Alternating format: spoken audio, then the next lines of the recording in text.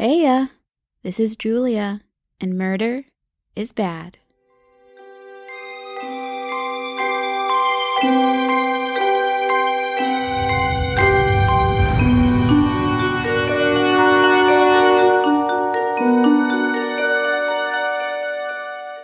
In 1975, bands like the Eagles, Casey and the Sunshine Band, and the Bee Gees were topping the charts. Please don't say the Bee Gees. Please don't say the Bee Gees.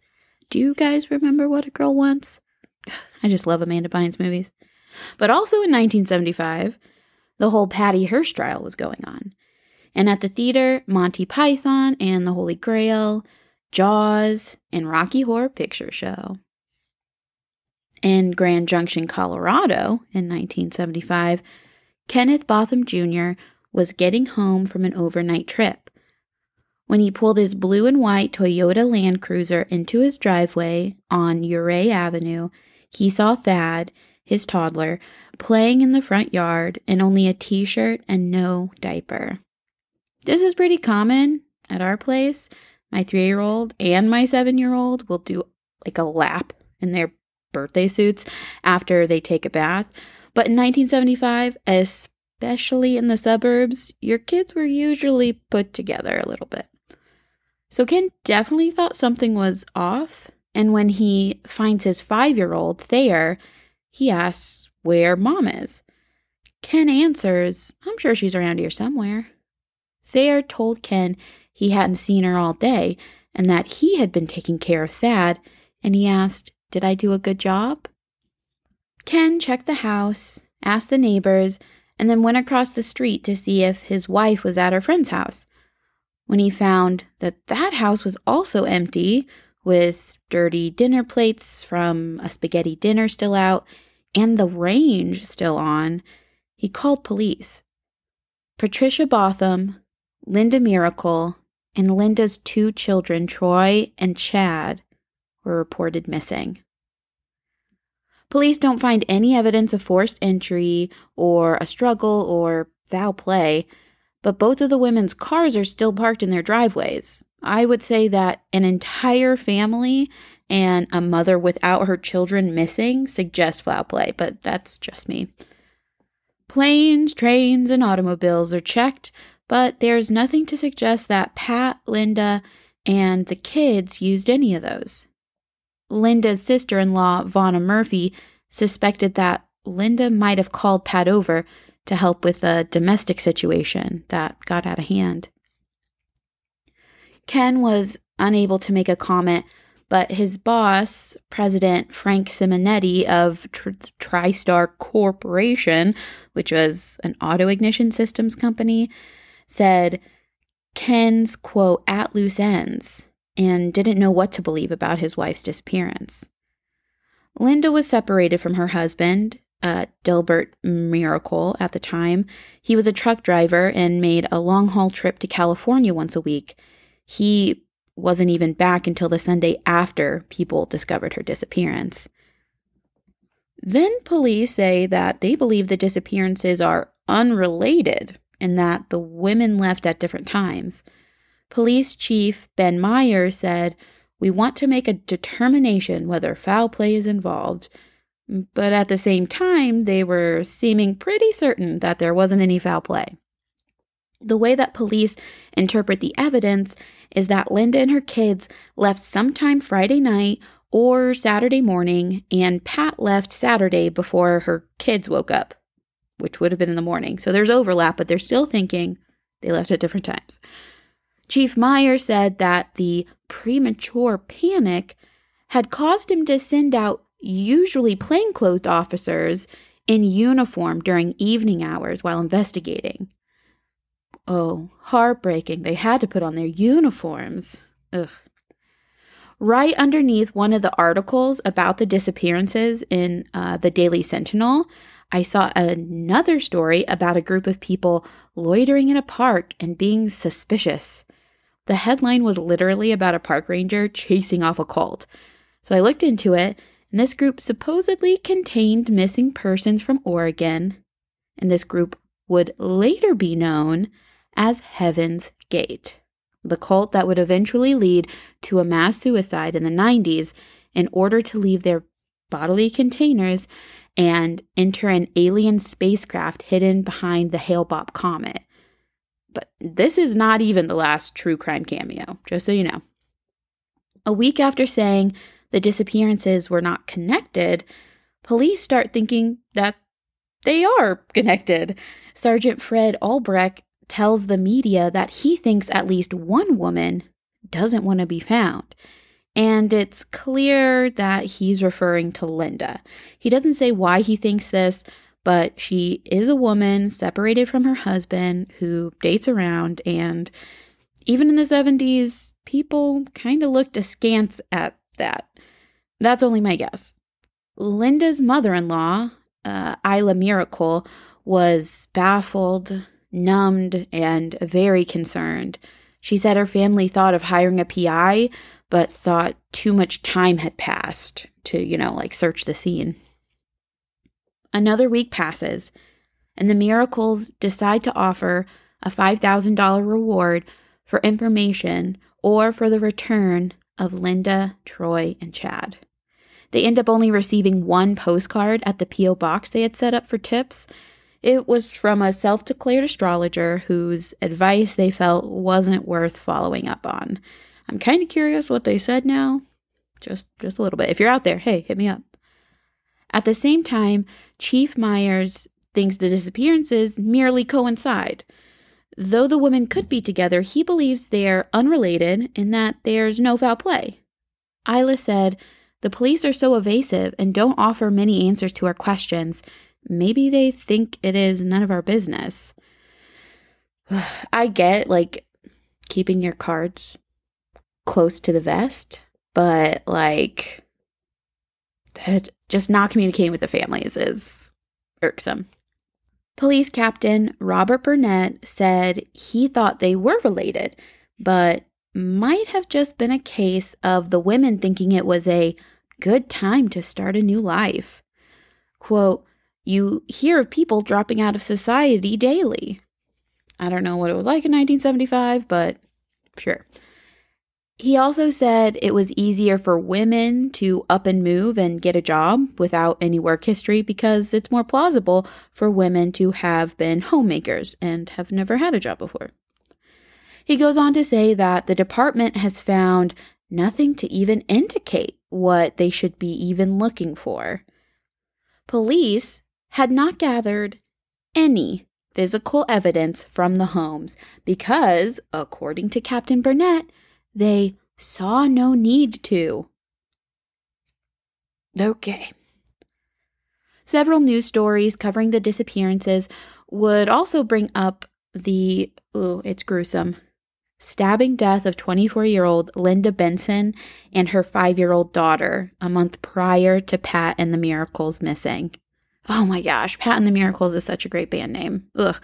And also the disappearance of 24-year-old Denise Oliverson, who was last seen April 6 riding her bike. Apparently, this area of Colorado had not really experienced these types of events before this point, and later on, 1975 in Grand Junction would come to be known as the killing season. A couple more weeks passed, and on September 26th, a badly decomposed, weighted down body of a young woman was found in the Gunnison River. 4 members of a Denver and Rio Grande Railroad maintenance crew discovered the body in a willow patch about a mile below the Bridgeport Bridge. Larry Rowe said it was in about 14 inches of water, I guess, in a little eddy in the willows. "We wouldn't have seen it, except we went to see what smelled so bad." Trigger warning. Foreman Albert Cesario said that the facial features had been obliterated, but that the body had looked like that of a young woman. The body was nude, except for a blouse or dress that had risen over the arms, which were extended over her head. The body was weighted down with a railroad angle bar that had been tied around the waist. There was like a bunch of scrap around too, so they figured whoever did this just grabbed one of these ankle bars from a pile.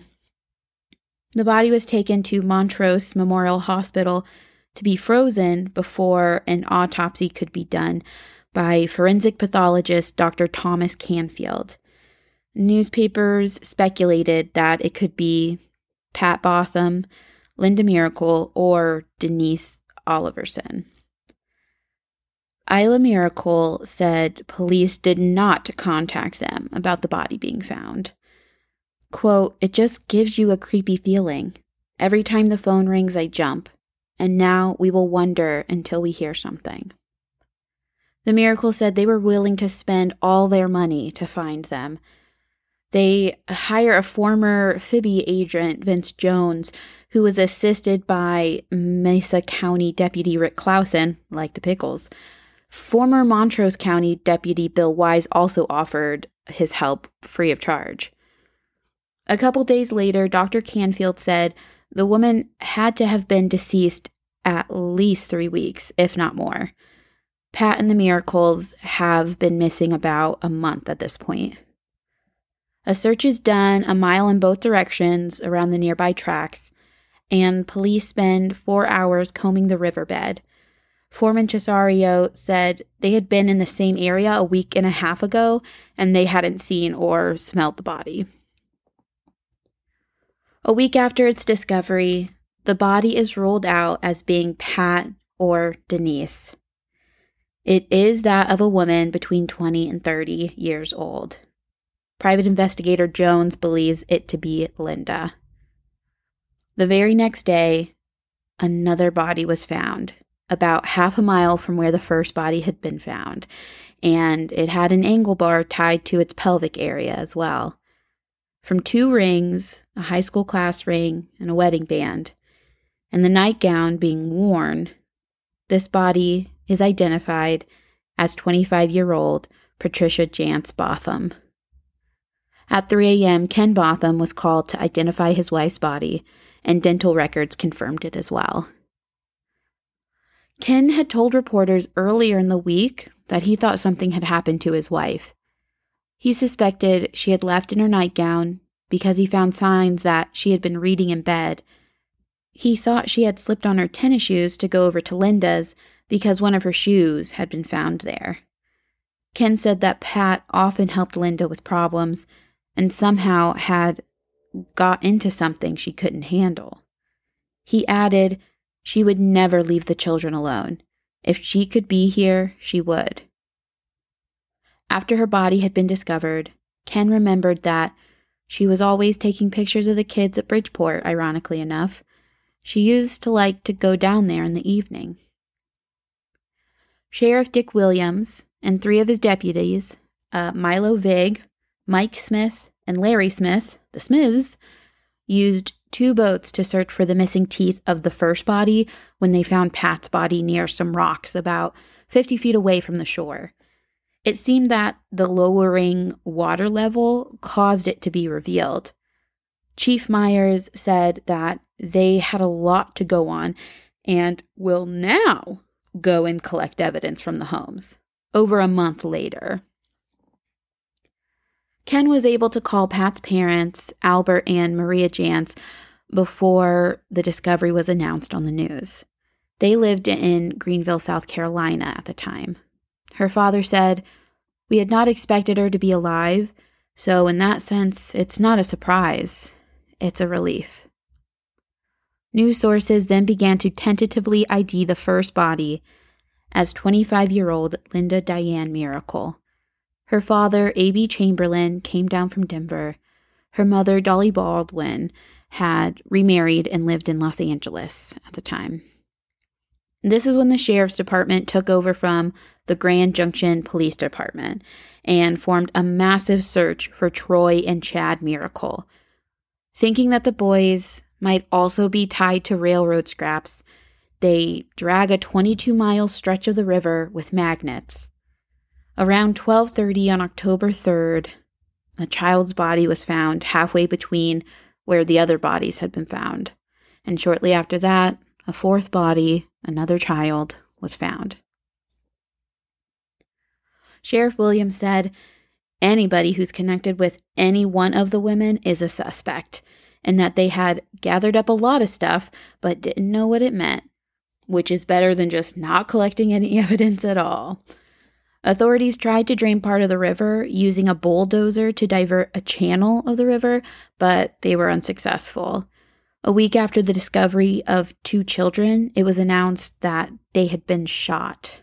The following week, a memorial service for Pat was held at Faith Baptist Church. On October 14th, the searches along Gunnison River were called off. Police also say that they were looking more into friends and family of the 2 women.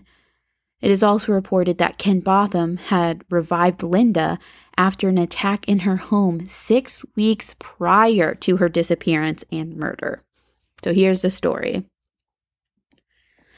In the early morning hours of June 15th, Linda had been asleep in front of her television when she was awakened by a man trying to choke her.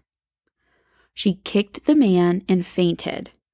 When she came to, she ran outside, screamed, and fainted again. And before we start talking about delicate female sensibilities and pulling out a chaise lounge, Linda Miracle was 5'4" and 99 pounds. So being choked and attacked would definitely cause major physical reactions in anyone, but especially someone as petite as Linda. Ken Botham then ran across the street, picked her up, and called out to his wife. Pat opened their door so Ken could carry Linda in. Ken was able to revive her and then call the rescue squad, who arrived around 2 a.m. Linda was admitted to St. Mary's Hospital for a hurt toe and some sources say blood in her lungs. Even more baffling is that hours before, and only a mile and a half away, another woman was involved in a similar attack. A man entered the bedroom of Naomi Jackson and put his hands over her mouth. A struggle ensued. Naomi was able to kick the man, who took off, and then Naomi ran to a neighbor's house to call police around 10 p.m. A man in either attack was never identified. Then, on October 5th, a 13-year-old girl had gone missing. Police said no foul play was suspected, but that's also what they had said about Pat and the Miracles. Tracy Freitas was last seen by some friends who were dropping her off just after midnight. She lived 3.5 miles northwest of Uray Avenue by the mainline Grand Valley Canal. On October 16th, the same day police called off the search around Gunnison River, Tracy Freitas was found drowned in a pond. After an autopsy, it was declared an accidental drowning. Tracy had been drinking beer with her friends and had also taken 12 motion sickness pills and decided to go swimming after being dropped off. Her friends said she had been hallucinating when they dropped her off. Tracy's dad, Phil Freitas, said that an abstinence program isn't the answer to underage use. Instead, there should be education on how to control themselves and to help others who may be tripping out. I know it seems like we're going off on a lot of little tangents, but I find it really hard not to tell a story as completely as possible. It's also difficult not to tell someone's story who I know has mostly been kind of lost to time. So, back to the case at hand. Captain Burnett, the man who thought there was no need to collect evidence at the Bothams or Miracles, he actually resigns. In an interview with the Daily Sentinel, he alleges that there were other complications in the Botham Miracle murders and alluded to the neighbors on Uray Avenue not being cooperative. But wouldn't you know it, the whole 1900 block of Uray Avenue, what was left of it, responded by writing a letter to the editor saying that they tried to help and were never listened to. At the beginning of November, funerals for Linda, Troy, and Chad Miracle were held at Memorial Garden Cemetery. Then, on November 8th, 1975, 27-year-old Kenneth Botham Jr. was placed under arrest. He had been surveilled Friday night until the arrest affidavit was completed Saturday morning.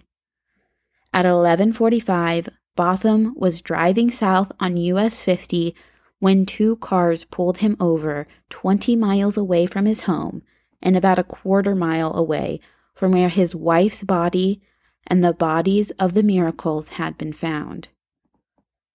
Under Sheriff Hod Hutchinson, great name, along with Sheriff's deputies Vig, the Smiths, if you remember, and the Bobs, Bob Silva and Bob Evers, exited their cars to apprehend Botham.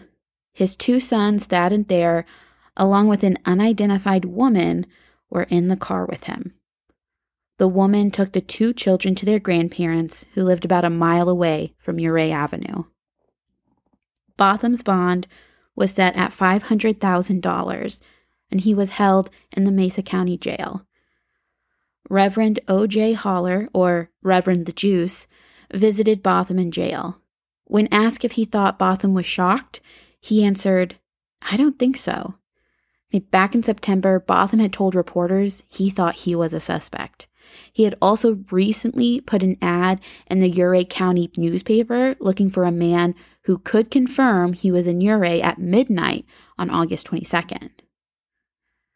A neighbor, Cora Heiner, who would babysit for Pat and Linda occasionally, said that anybody that would be cruel enough to kill two children because they thought the children might talk wouldn't be beyond popping someone else off if they thought someone knew something.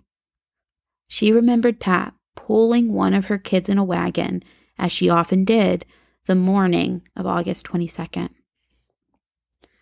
Another Uray neighbor, Ned Crawford, said that the neighborhood knew it was more than just disappearances. Quote, "It's the feeling of our family that authorities have finally accomplished something. We're relieved they have made an arrest in connection with the murders." He added, "We're nearly satisfied they wouldn't have arrested someone if they didn't have enough evidence to support the arrest." Ned remembers Pat as a devoted mother.